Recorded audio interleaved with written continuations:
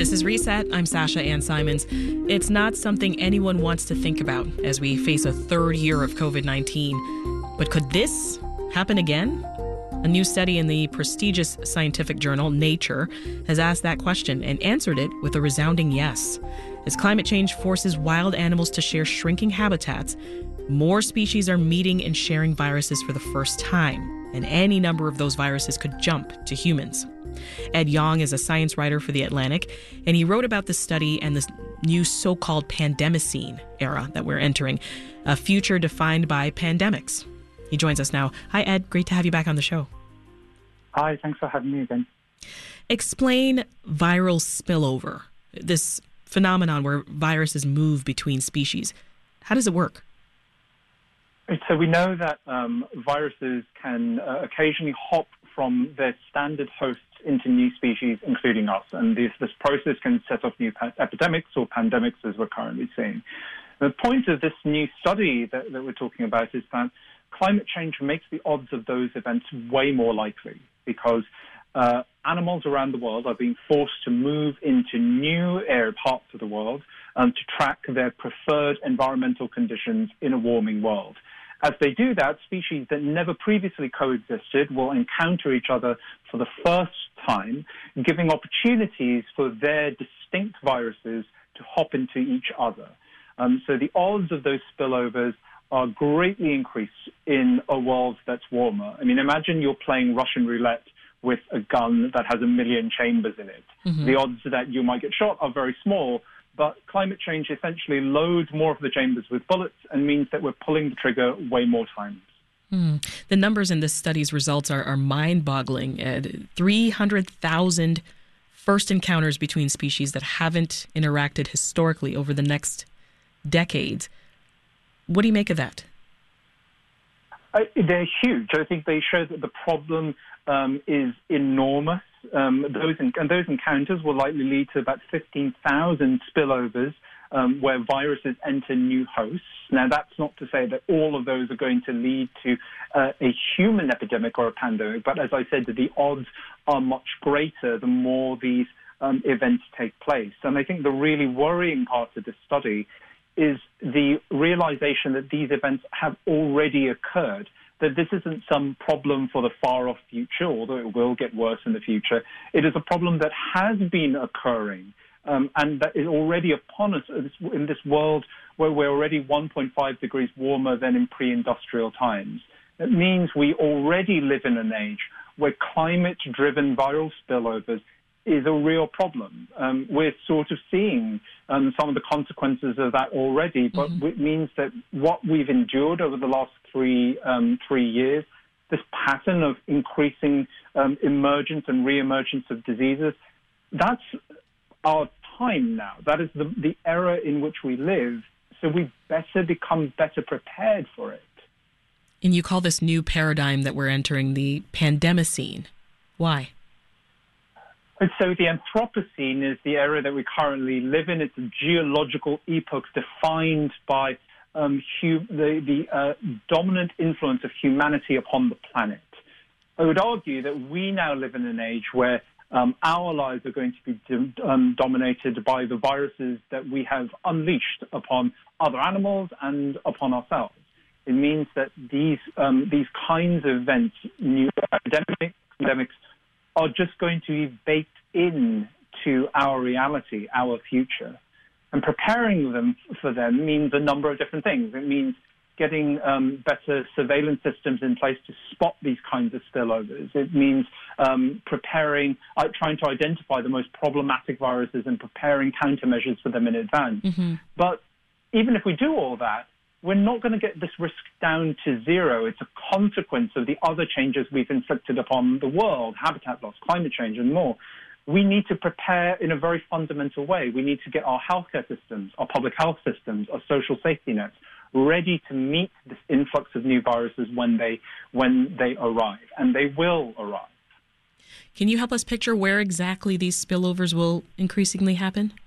Where in the world? So a lot of them will take place in the tropics, simply because those contain a large diversity of animals, and they contain a large diversity of animals in mountainous areas. Mountains are a problem because climate pushes creatures towards higher altitudes because those are cooler, and species that, again, might not previously have met will start meeting in these high regions.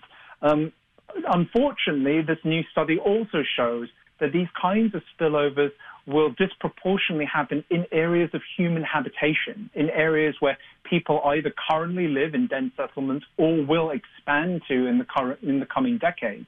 So again, it's not a problem for like remote corners of the world.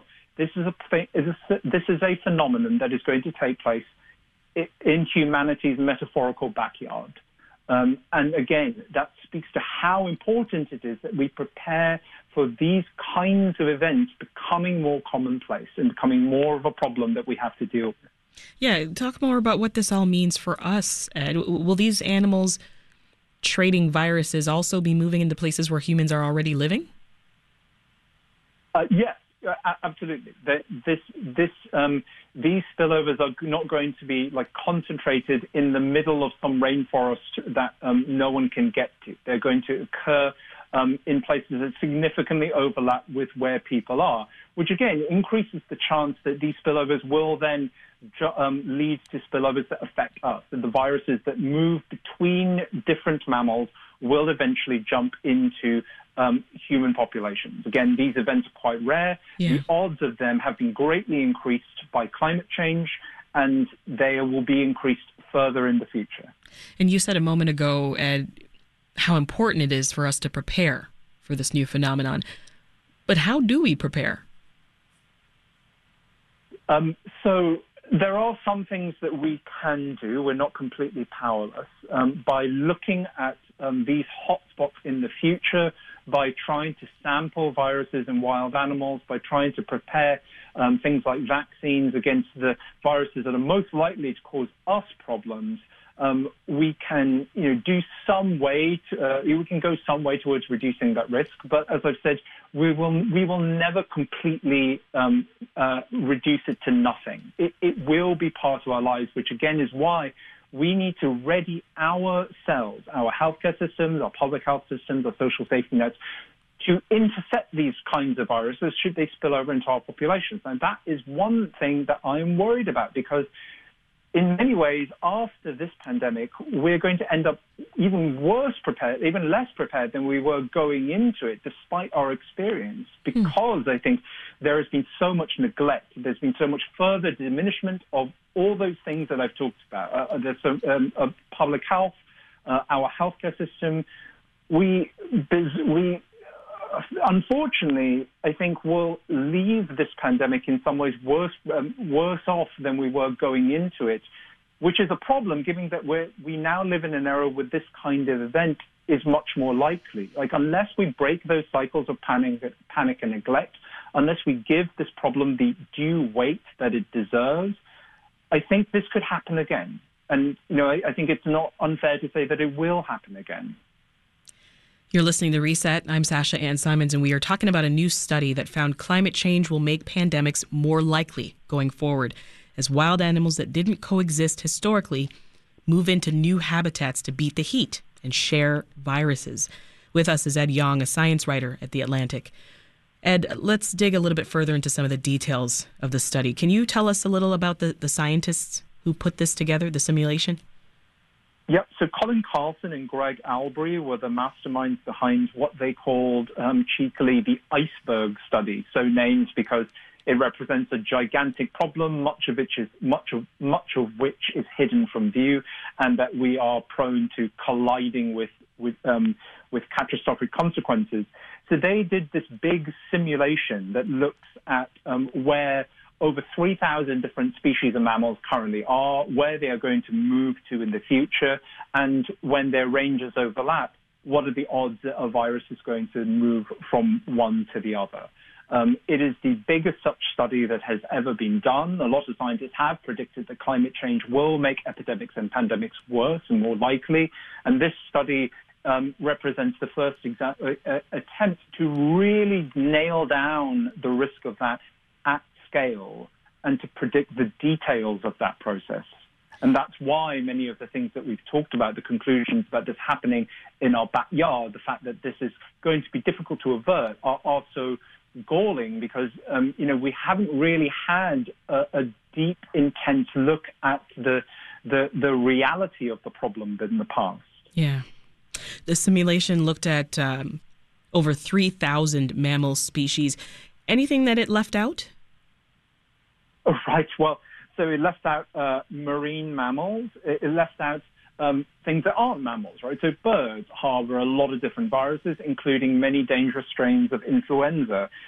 It left out pathogens that aren't viruses, like types of bacteria and fungi that could possibly harm us.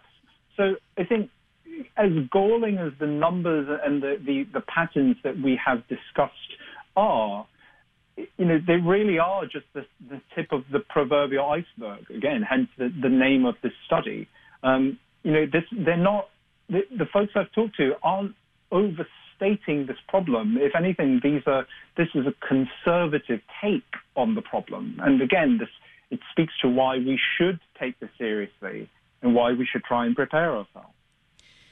With more frequent spillovers, I think the takeaway here is that this study is suggesting that the possibility of multiple overlapping pandemics. I really just can't imagine, Ed, facing two COVID-19s at once. Like, I'm thinking of... Go ahead. Yeah. I struggle to as well. I actually wrote a piece about this possibility in early 2020, just to remind us that, I know we're all tired. I know we are worn out. I really am. I could do with never hearing the P word ever again in my life. But, sadly, the fact that we have gone through one generation-defining, society-upending crisis doesn't give us a pass. It's not like, okay, we did this, so we're good for the next century.